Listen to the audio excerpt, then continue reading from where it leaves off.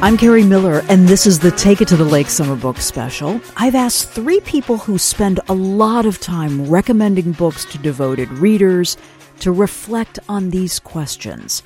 What makes a book just right for a leisurely summer weekend? What book added to the pleasure of a memorable summer getaway, whether that was at sleepaway camp as a kid or a first trip overseas as an adult? And if you could put 3 books in the hands of our listeners this summer, what would they be? Okay, strap on that life preserver and those water skis. We are taking it to the lake.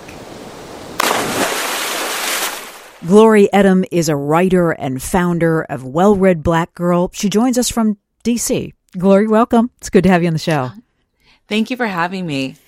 So I spend all winter, I wonder if you do this, I spend all winter putting aside particular books that I want to read in the summer because I want to have that reading experience with that particular book. And one of the books that I've got set aside right now is Violetta by Isabel Allende. Do you do that? I do. I get so many wonderful books from publishers and from friends, and I kind of hoard them on my nightstand. And then when it's summertime, when I have some time, I just I close my eyes and I pick one and I decide this is the story that I'm going to really immerse myself in. So yes, I do have a process of getting lost in a book. Okay. So you don't have, it sounds like this is all just somewhat random which book you're going to choose. I'm thinking I don't want frothy, I'm not really, I don't buy into the whole beach read thing, but I want a book that feels luxurious and the reading experience will feel luxurious. Do you experience the way you read differently, depending on the season? I think so. With the summertime, I just feel just a tad more leisurely and relaxed. Whereas during the fall or the winter, I tend to be more regimented. I have a stricter schedule. And a lot of times when I'm having conversations about books, I'm in the process of facilitating those conversations. So there are a lot of footnotes. There are a lot of highlighting happening. There's tabs on the side. Whereas in the summer, I really pick a book that just lets me follow the plot. I'm in love with the voice. I'm a very voice-driven writer and editor. So if I can find a story that has just a really sensational and powerful voice, I tend to save those reads for the summer because that's my fun time. That's let's get lost into a story time, Yeah. So it is rare for me to talk to somebody who reads for comprehension the way it sounds like you do. And this is exciting. I want to know about your philosophy. That's how I go through a book, too, when I'm preparing for an interview. Lots of focus, lots of tabs, lots of little colored 3M tabs on the side, questions that are popping up.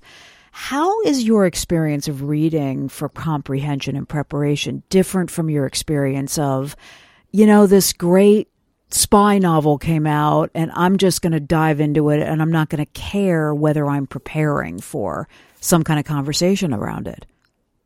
Oh, completely. So my jam is conversation. I'd love to be in deep conversations with people.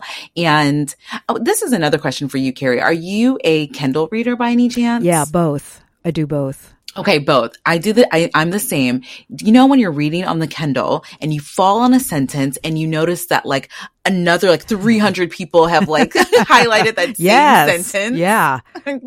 I live for those moments where why is this sentence so powerful? Why did it resonate with everyone? What feels universal with that sentence? So I try to find moments in books that way. What is the memory that this pushes forth when you're reading?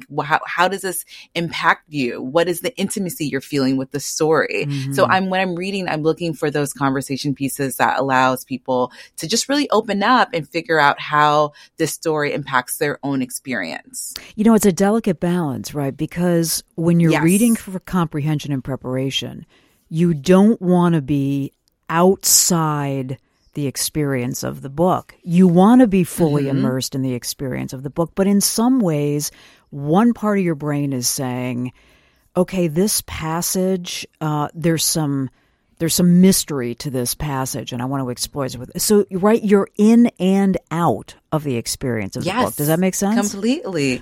Yeah, completely. Because I tried to really, rely on my intuition too. So did I cry the whole way through? Did I laugh the whole way through? What were the moments that really delivered, intimacy for me? So, and then I love craft. I'm like, how did this person tell the story? How did they drive the plot forward? What are the suspenseful moments? So I'm just trying to, the questions that I'm having, I imagine the people in my community, other readers are having a shared experience. And so I'm just trying to pull them out really delicately and allow us to have a full and really robust conversation about it. Tell me about the founding philosophy of Well-Read Black Girl. I mean, what were some of the things that you said? Forming this because it will accomplish this. In the beginning, I was really, was just sparked by curiosity. The books that I was reading just allowed me to have so many questions, and I was relying on my own lived experience. And then as the popularity grew, people were asking me other questions about, what did it mean, right? Like when you say these words, well-read Black girl, what does that mean to you? And I started to think about my experience at Howard University, which is a historically Black college, and all the things that I read that helped me to become the person that I am today. And as I was reading and being just really,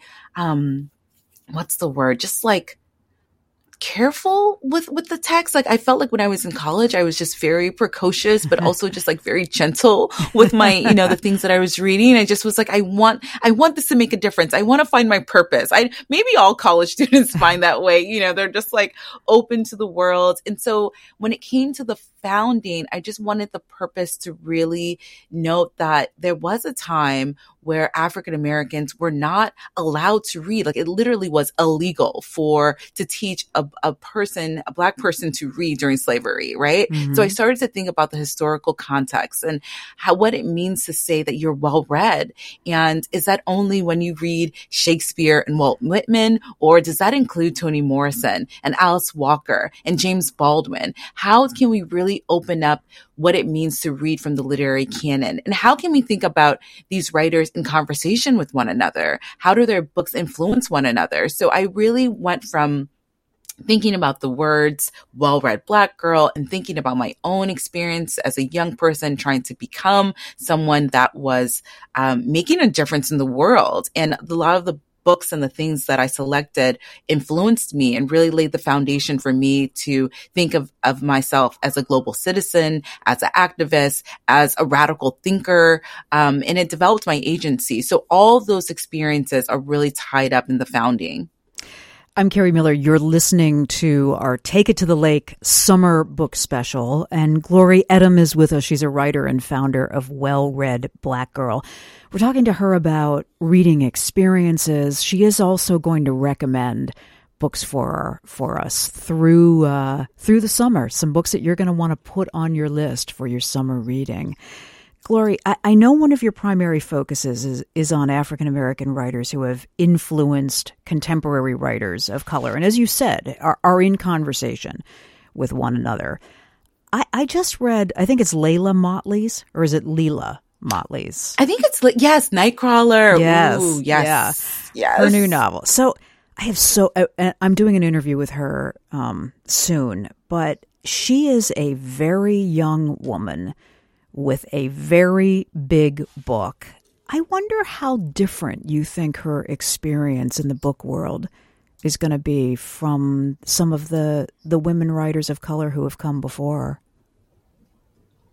I feel like she's going to be embraced with open arms. She's going to experience this literary space in a whole new way because there's just so many more resources. There's so many people that are more aware of the importance of, activating and amplifying BIPOC voices. It's just a new world compared to 5 years ago, 10 years ago. There are more people championing this idea that we need to read widely and diversely. So I hope that her debut publishing experience is just full of joy and people just really coming to her with questions and really appreciating her work for the craft and also for the originality of her story. Her story is just, I've just started reading it, so I'm sure you're probably way past me the pages, but I'm just really taken by her use of dialogue, the plot, and just like I want to say the word messiness, but it's not even that. It's just like a complicated narrative. There's so many different moving parts,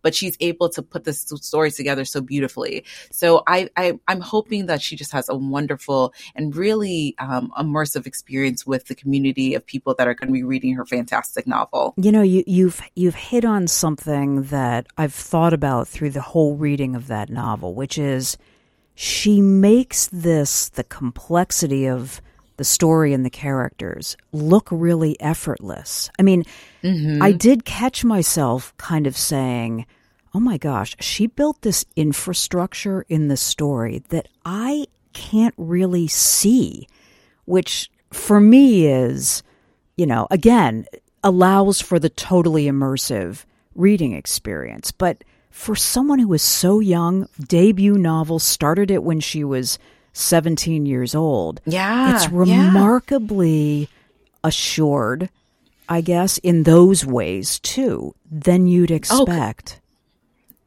You're completely spot on, because it's not only this like beautiful tale of survival and resistance, but she really uses the landscape of Oakland to build up this whole world. So whether you're familiar with the region or not, like you are totally pulled in, and it feels just so real and I can't even think of the word, just like her use of language and just like the rawness, you know, it just feels like you are literally in the world with her, like having a conversation one-on-one. And I love when writers do that. Like I mentioned earlier, I love the voice. I think that that's the most powerful tool you can have when you're writing prose, like just really having it feel like electrifying on the page. And she does that. Okay, I want to ask you for 3 books that you would put into the hands of your friends, my friends, that must be read this summer. What are they? Okay, so I love the debut writer. That is like what I live for. And there is a new book called Post-Traumatic, and it is by Chantel V. Johnson. And it really talks about this young woman who has this narrative of being a survivor, but also like a heroine. And to the outside world, she's like, has it perfectly put together, but she's also dealing with all these like complicated issues of her childhood. And I am good for like, I want to understand everyone's childhood. Like, how did you become the person that you are? And so she has these like wonderful, like little episodes of who she's becoming, but it feels like really raw and it's like super unforgettable. Like how she tells the story is funny, although like it's traumatic, like things are happening that feel like, okay, like these are really heavy topics, but she gives you these moments of just like pure joy and laughter. Like you're laughing, but you're like, oh my gosh, this person survived this really traumatic thing. But there's just like a lot of humor in the writing. So I think she did a really good job of, again, there's a theme, Carrie. I like complication. if you can see, that. Like, you know, like, so she's like, you know, the character is like this dedicated lawyer, and she's, you know, advocating for like mentally ill patients, but at the same time, like she's contending with all these things in her own life. And, but she does it with such grace and like great humor. And I love a story like that. So it's called Post-Traumatic. And if you're a fan of satire, you'll like really fall in love with her voice in the story too. There's a lot of great like satire and observation. All right. The next book. Okay. So are you familiar with the artist Janelle Monáe? She is like famous for her singing and acting. You're going to recommend her new book? Dirty Robot? Yes. It's The Memory Librarian and Other Stories of the Dirty Computer. Your computer. So, yes, like it's so amazing. And, you know, sometimes I kind of sit on the fence when it comes to like celebrity novels and books, but she did a great job of really bringing in this whole theme of Afrofuturism and having these incredible contributors that helped her shape the story. So it's a collection of tales and it feels like really bold.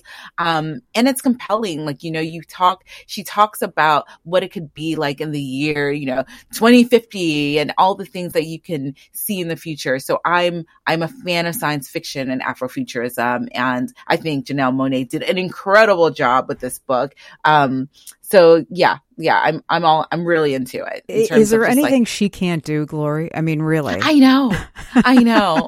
It's just like, well, like I was just like, really, like this is like so perfect. And I took some time to kind of like, go through it and go through my rabbit hole of like, okay, like is she having conversations with other writers in this? And she definitely is. Like it's giving me Octavia Butler. It's giving me Nnedi Okorafor. Like it's giving me all those things. So there's a lot of like technology and identity expression and looking at just like different worlds and how we can embody them. So it's great. It's Sounds really good. Great. Wow. I didn't know if I was going to read that. Now it's on my list. So good. Yes, please. Right. I also heard the audiobook is really great. That would be a great way to listen. Does she record it? Do you know? Oh, you know what? I'm not sure. I've heard reviews. I'm sure she does though. I'm sure there's like a moment from her and the other contributors.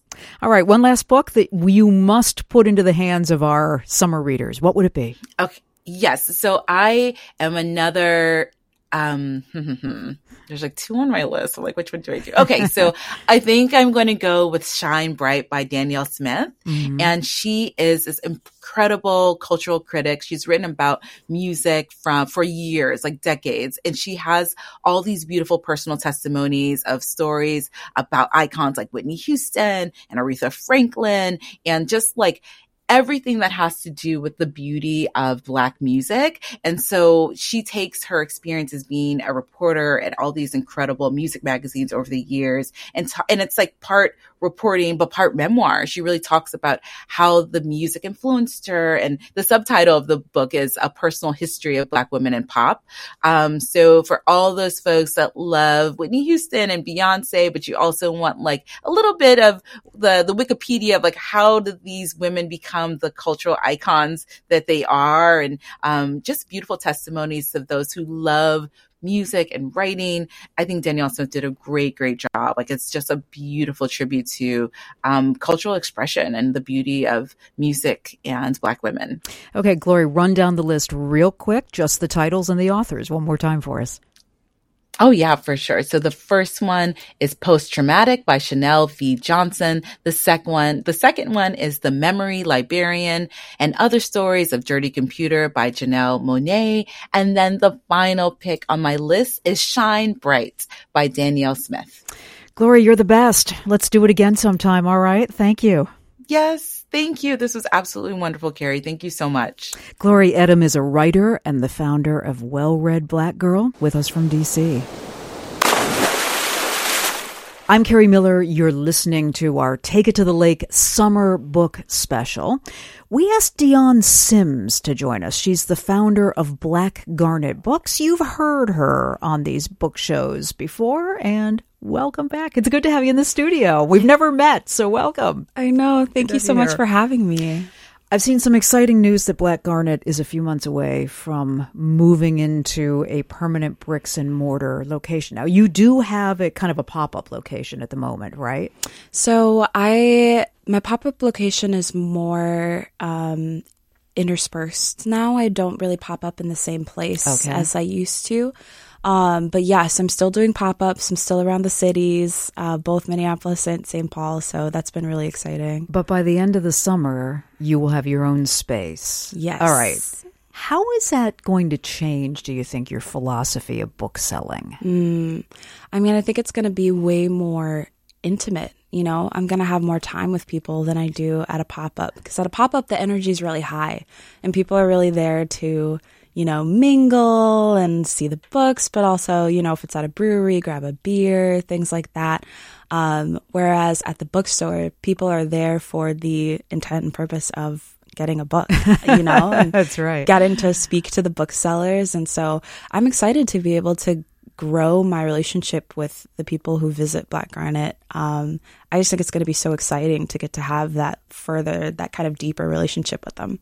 This is a very personal thing to design a space that has that in some ways represents your curiosity and your thinking about reading, but that also is inviting to people who wander in, don't know you, want to have kind of an elevated experience with reading. So how did you think about that as you designed the space? It's going to be in St. Paul, right? Yes, it's going to be in St. Paul in the Midway neighborhood. Perfect. So how did you think about that? Yeah, I mean, I think that that's something that I have wanted from the start. When I was like, I want to start a bookstore, you're really thinking about, how can I relate to people, and how can I also take something that they may be unfamiliar with. In this case, a lot of books by Black, Indigenous, and people of color.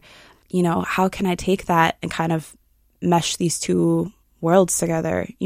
Most exciting is going to be just I'm just like full of energy thinking about it. It's just being able to create displays that catch people's eyes, because I think that displays are one of the big things that indie bookstores can do to really like grab people in who, may be walking by and aren't really sure what the bookstore is all about. You can say, this is what this bookstore stands for. Here are a couple books that really just scream the personality of this bookstore.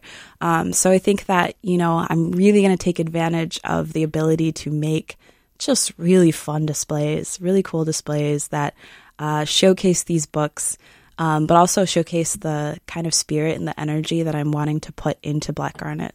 I mean, this is kind of the balance, right? You want potential readers to be invited to investigate a book that means a lot to you.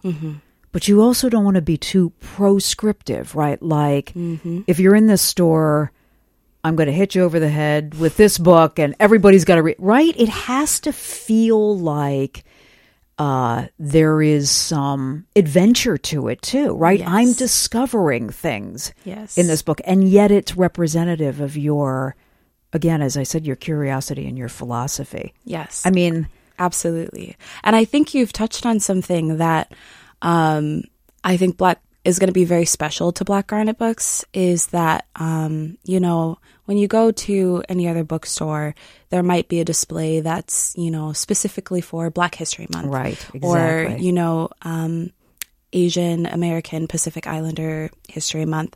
But whereas in a store where all of the books are by people of marginalized races and marginalized identities, there's no need for that, because it's like everything in that store, no matter what book you pick up, it's going to be about, people of color, and it's going to be about our histories. It's going to be about our futures. It's going to be about our present, our life experiences. And so nothing's going to feel prescriptive, and nothing's going to feel, like it's really like bashing you over the head. Like, you have to read this for this month only. It's really going to be about just normalizing all of these really diverse experiences, in the sense that, it is still fiction, nonfiction, poetry, all the things that people are used to when they walk into a bookstore. It's just that it's going to be highly curated to the experiences that really don't get heard as often as they should. One of the things that Glory Edom, the founder of Well Read Black Girl, told me about what she seeks in a general reading experience, but also in a summer reading experience, is a strong voice that isn't afraid to be messy and complicated. How does that fit with what you're looking for all year round and in a summer reading experience? Does that make sense? Yeah, absolutely. I mean, that gets into a whole history of pop culture, going back to the 70s of like Black exploitation and moving out of that and into kind of this like superhuman Black character or the strong independent Black woman, and how people were really trying to flip the script, but in the ways that they flipped the script, it created an entirely another script that we then were boxed into.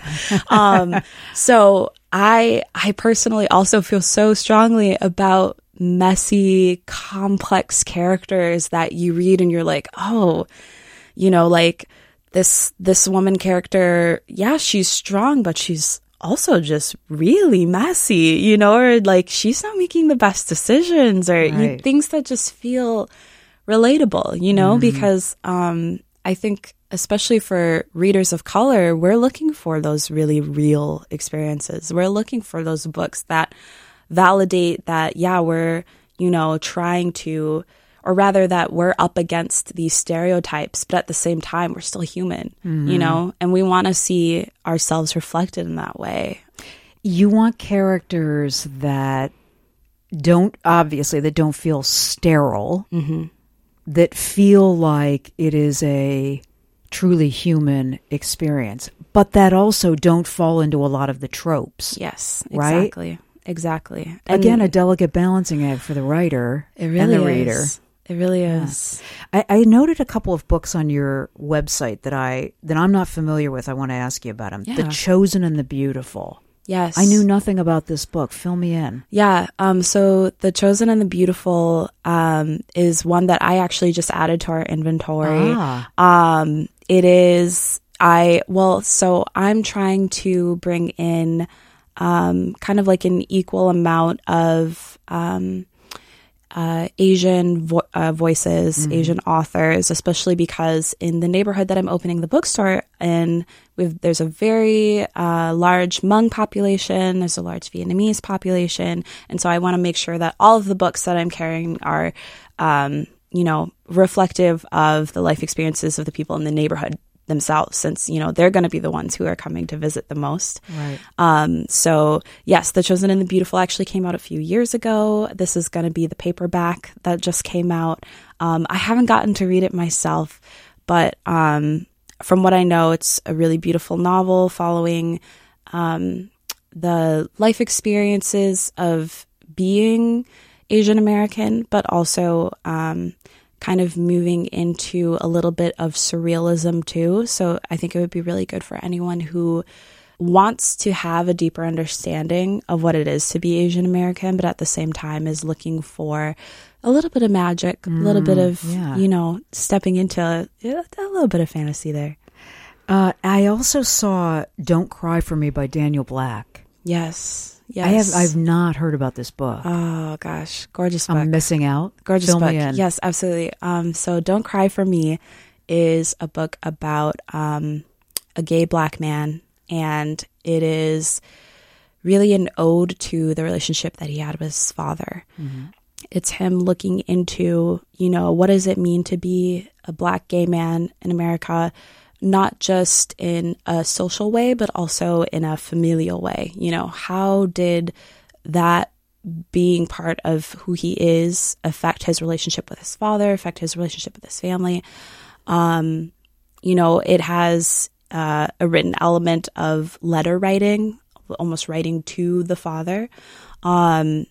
And I just think it's gorgeous. I think it's beautiful. It's definitely going to be one that people read and it sticks with them for sure. I mean, this again is like the power of what it means to be a bookseller, right? You absolutely. Can bring these books out into the light to say to readers like me, you might have overlooked this. Don't. Right? Absolutely. Dion Sims is with us. She's part of our Take It to the Lake Summer Book Special. She is the founder of Black Garnet Books, and they will be open in their first permanent bricks and mortar location, at the end of August, early September? Yes. Okay. Yep. Absolutely. And we're excited about that, so stop in and visit.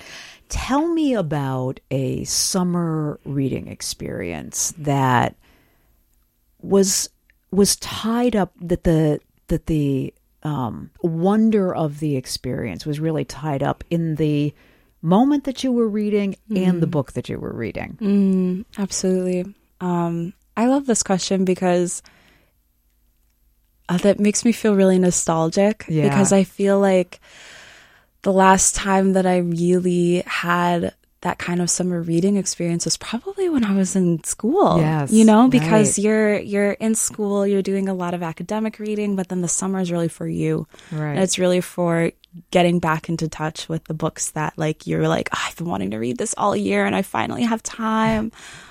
So for me, I feel like that was probably summer of my sophomore year in college. I was reading a YA novel because I am one of those adults who still loves young adult books, called The Raven Cycle. And The Raven Cycle is this just very swirling, kind of magical. It's got tarot cards, ley lines, ghosts, like all this stuff. And I'm reading this book at the same time that I'm visiting Savannah, Georgia for the first time. Wow. Which anyone who's been to Savannah knows that it is extremely haunted. Just one of like the most like hauntingly beautiful, but also just historically haunting places in the entire country. And so, you know, I'm reading this book lying in the grass with these long, you know, willow trees around me and just there's cobblestone roads. And I really just felt like I was transported into the book. You know, I kind of felt like, oh, like I can feel the magic in this space. I can feel that, you know, history and the ghosts of all the people who've lived here and who've made this space what it is. And I just think that that was amazing. I miss that. I miss that. That is a remarkable answer. I think it's rare when the place and the experience of the reading is so closely fused with the story that is being revealed to you. It's a lucky thing. But you're right. For me, that tends to happen again when I have this just feeling of the luxury of time. Yes. That I am not rushed and I can savor and I can take note of the experience of the reading as much as the story of the reading, right? Exactly. And those experiences probably get harder and harder to grab onto because of the velocity of, you know, our days. Yeah. Right? Absolutely. I know. And I feel like that's something that I'm personally trying to get back to, you know, as an adult, where I'm like, okay, you know, it's starting to finally warm up here in Minnesota. And I'm feeling like I'm just feeling that urge again to like get back into the things that I love, which of course is one of them is reading. And I just want to pretend like I have a summer vacation again. You know, I really want to carve out the time this summer to just, you know, to travel again, which I think more of us are probably going to start doing as we feel safer. And just making sure that I've got a couple books on hand. I think that that's going to be my summer. It's just carrying books with me like I used to. Sounds perfect. Yeah. Okay. Put 3 books that you love in the hands of our summer readers who are listening. What would they be? Absolutely. So the first one is going to be Memphis. It's a debut novel by Tara M. Stringfellow. It follows 3 generations of a Southern Black family over 70 years. I love it already. Family saga. Yes, exactly. I know. South. Yep, I'm in. I know. And it starts in 1995 with the main character, Joan. And I think for a lot of people right now, we're going through a moment where we're feeling very nostalgic. We're thinking about the before times, quote unquote, you know? And so I think this book does an amazing job of moving between the times that were before and the times that are now, and kind of seeing those connections and seeing in the ways that they build the future that we're going towards. And it also looks into inheritance, generational inheritance. And I think that's also a conversation we're all having right now is, you know, what is, you know, Gen Z inheriting from millennials? What have millennials inherited from Gen X? What has Gen X inherited from boomers? You know, and we're all seeing that despite what we've all inherited from each other, we're still in this together. And like the ways in which we interact with each other really matter. And I think that this book, all of the ways that it connects just time and family but also society, I think is brilliant. So Memphis. All right. Yes. It's on the list. Absolutely. What's number 2? So number 2, this book came out last summer, but I think it's a book that is relatable every summer and probably is going to be relatable every summer ever since. It's called All We Can Save, Truth, Courage, and Solutions for the Climate Crisis. And it's a collection of essays written by women. And they're all at the forefront of the climate movement. And, you know, I read this book last summer for the first time when, like, the sky was hazy with smoke blowing in from the west.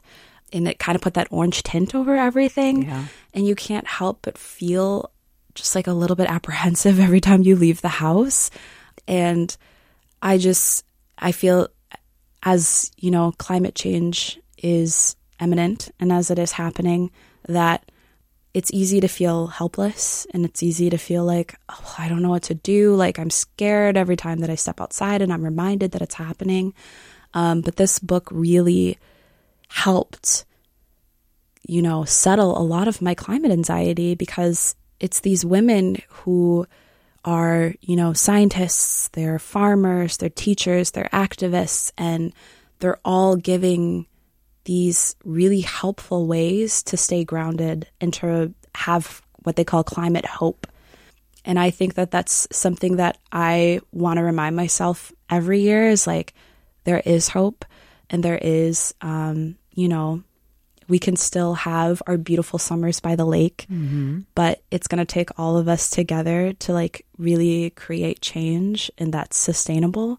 And so, you know, that's one of those things where I'm like, okay, we all want to keep our beautiful lakes here in Minnesota. Like, we all want to continue to enjoy our, like, hot, muggy summers. And I really think having a realistic attitude around climate change is a big part of that. Okay. Yeah, Good. Absolutely. Book number 3.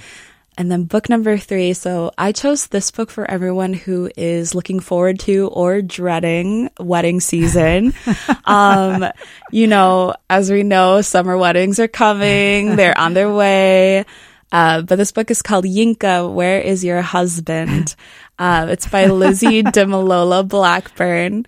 And it's a romantic comedy novel about a 30-something. She's Black, she's British Nigerian, graduated from Oxford. You know, she's very accomplished. She's got all the things that come with that, like a great job that pays well. She's got a great group of friends that she built through college. But she doesn't have a date to her cousin's wedding. Classic rom-com storyline. But I think this book is super fresh. I think it's super fun. And like we talked about, having messy, realistic characters. Yeah. Oh, Yinka is hilarious and an absolute disaster. I love her. I think she's like so great. Much fun. It's so much fun. So I think for anyone who's, like, you know, had a few friends that got engaged over the winter, or his family that's, you know, gonna have a wedding anytime soon, or friends, I think this book is perfect for this time of year. Dion, run down the titles and the authors real quick. Absolutely. Time. So that was Memphis by Tara M. Stringfellow. All We Can Save, Truth, Courage, and Solutions for the Climate Crisis. And that's edited by Dr. Ayanna Elizabeth Johnson and Dr. Catherine K. Wilkinson. And then Yinka, Where Is Your Husband? By Lizzie DeMalola Blackburn. I love your combination of books, too. Thank you. That's really great. Dion, thank you. Thanks for doing this. Thank you so much. Dion Sims is the founder of Black Garnet Books.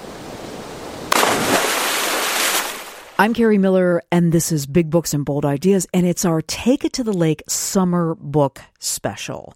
I'm talking now with Matt Kelleher. He is the book buyer at Subtext Books in downtown St. Paul. Welcome back to the show. Long time no chat. Good to see you. Indeed. Thanks for having me. Good How to you be been? Here. I have been very well, thanks. All right, good. Yeah.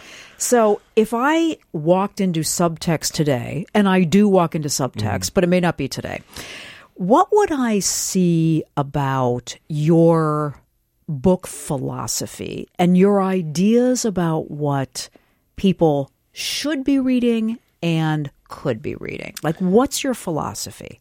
Yeah, so as the buyer of the store, I work with my colleagues to make decisions about the books that we carry and what we stock, and we pick and choose based off our own personal interests and that sort of thing, but also we grab things that, you know, people will expect to see, and certainly things and the ones that make me most happy are the ones that people don't expect to see. And often I get most excited when somebody comes in to pick up a particular book and they end up walking out with the two that were sitting next to that one. And, okay, that's what I'm curious about, because you've said, you're going to put the bestsellers up there. People will come looking for that. That's what you'll see right when you walk in, yep. But what you also want is to lure them past the bestseller rack, because those authors don't really need the introduction. They've already got it. Into what? I mean, what kind of adventure in reading do you want your customers to have? Yeah, I mean, I think a lot of that comes with engaging in a conversation with the booksellers, whether that's through literally in conversation or sort of just going through and reading the shelf talkers. We've got those tags all over our shelves. So I love those. That's important to me in an independent bookstore. And it's sort of a passive way to be in conversation with those booksellers, to read what they're interested in and get a sense for what they like to read. And we've got customers who come through and see Sarah's and Sue's recommendations and know that those are books that they're going to love because they've got a relationship with those booksellers. And so, a lot of our displays do showcase things that people are expecting to see when they show up there, but we also have a giant display. Saturday was Independent Bookstore Day, and so we have a giant display of just like our favorite books, and those are books that, you might not expect to see. So, does your personal interest and curiosity, Matt, do you think that makes it, besides just the little shelf talkers, do you think that makes it into the overall feel of the store? Yeah, I like to think so. Personally, as the buyer, I try not to. It's a balance, right? I try not to overly exert my will or interests on the curation, but at the same time, that's what keeps it interesting for me, and I think it's also what keeps it interesting for customers. And so, while I certainly order lots of books that I will never read, there's too many of them out there for me to get to. I think it's the ones that, even though I haven't read, I know that there's somebody out there who will find interest in this, and bringing those books in from deeper within the publisher's catalogs are always fun for me to see and of interest. You walked in with an armload of books, and there are three that I'm going to ask you if you could put 3 books into the hands of our listeners and readers this summer, what would they be? Yeah, so right off the bat, the first one is called Trust by Hernan Diaz from Riverhead. It just published on May 3rd, and it is exquisite. Hernan Diaz is a writer that is extremely talented, and he writes with such precision. His sentences just sort of sing off the page, and the book is structured in a way where there's 4 books within it, and as you start with the first one and you get the sense of these characters, and the next one sort of unravels a little bit of the first one, and the third book sort of unravels even further the rest of it. So are you getting kind of a second perspective on what you thought you understood about the first part of the book? Correct. Yeah, it's a really masterful, really well done literary puzzle, and by the end of it, you close the book on the last page and you're left doubting sort of the whole of the story, and really? it makes you want to go back and read it again and sort of uncover that masterful puzzle even further. Are we talking about unreliable narrators here, or is it more kind of subtle than that? It's a little bit of that, but you don't really see that unreliability until later on. It's about power and capital and wealth and the ways in which that sort of skews our perceptions of ourselves when you're in that powerful position, and sort of crafting a narrative about who you want the world to see you as, and the way that this man, Benjamin Rask, sort of thinks of himself a certain way, and all the characters around of him see him differently. I am intrigued, and I've seen a lot of buzz about this book. Yeah, the author was a Pulitzer finalist and is, in my opinion, one of the best prose writers out there right now. Wow. He's extremely good. Wow. Whoa. Better than Richard Powers? But no, he does have to Don't take bring the that Olver on. story into this. I can't go there. Yes, that's a great one, too. Okay, the second book you brought. Yes, so this is one of my favorite books of the last few months. It's called The Anomaly by Hervé Letellier, and you'll have to forgive me. My French is not Probably good from my high Letelier, school. but Yeah, okay. thank you. From Other Press, it's a French translation. It was published in France in 2020, where it took over like wildfire. Everybody in France read it. They sold 1 million copies there. Wow. It's this philosophical thriller, and the idea is a flight takes off from Paris to New York, and while the flight is in midair, it flies through this weather event that turns into like this space-time event. The flight lands in JFK like it's supposed to. And 4 months later, the exact same passengers, or the exact same plane with the passengers and crew, lands again. And so there's this plane full of duplicates or doppelgangers. Oh. And the story is about how world religions would react to an event like this. How would governments react? How would the individuals in the story react?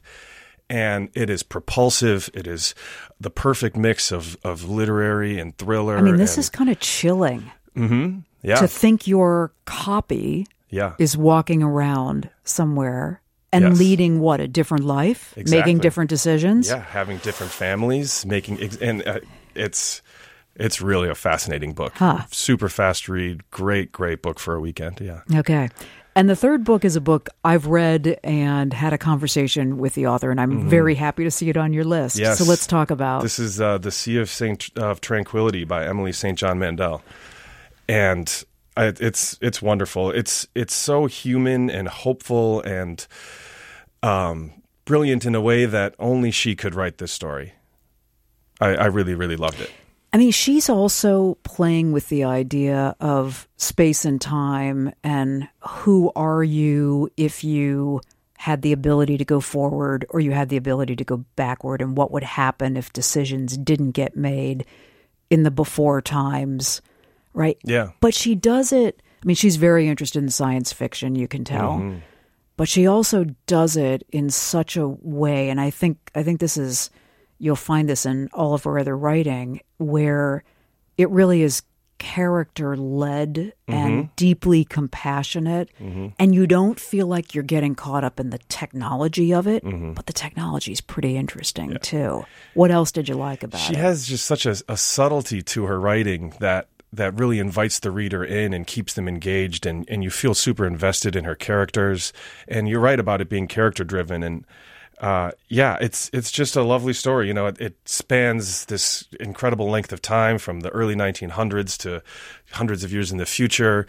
And there's not very many writers out there that could accomplish something like that. And she does it with such skill. Matt, one of the things I found myself doing was every time I was in the world of one character, I'd get so involved I didn't really want to leave that world. And I think, couldn't you have given me 3 more chapters on this world? But every part of the novel is that absorbing. I mean, that's, again, the work of a master, right? Who really knows what she's doing. Yeah. I hadn't read Station 11 until I went and watched the TV show. Oh, you really? Oh. So then I went back and read the book. Okay, how did you find reading the book compared to seeing the TV show? It was different. I mean, part of because of the way the medium is, the book is so interior to those characters, where the show is sort of externally driven. But then I went back and read Station 11, and I loved it, and it made me just have to dive into this one almost immediately. It's so good. One other note that I love the way, no matter what world she's creating, futuristic, far back, there is lushness and beauty to the world itself. She takes time to care about the details of what those worlds look like. So you feel like you are really immersed in that kind of space. And she does it in a fairly slight book, For some writers, it takes so much more pages, and this is somewhat of a slim, powerful force. So, yeah, it's a masterwork for sure. Matt, I love your 3 books. Run them down again real fast for listeners here. So, Sea of Tranquility by Emily St. John Mandel, The Anomaly by Hervé Letelier, and Trust by Hernan Diaz. You're ready to go to Paris with that pronunciation. Right. Matt Kelleher with us, the book buyer for Subtext Books in downtown St. Paul. Thank you. Thanks for having me, Carrie. And I'm going to close with one more book that I recently discovered, although it came out a decade ago, but it is a perfect summer read. It's Danielle Sosin's The Long Shining Waters. It's set on Lake Superior. It explores the lives of 3 different women and the effect that the lake has on their lives. And it is terrific. Okay, happy, adventurous reading this summer.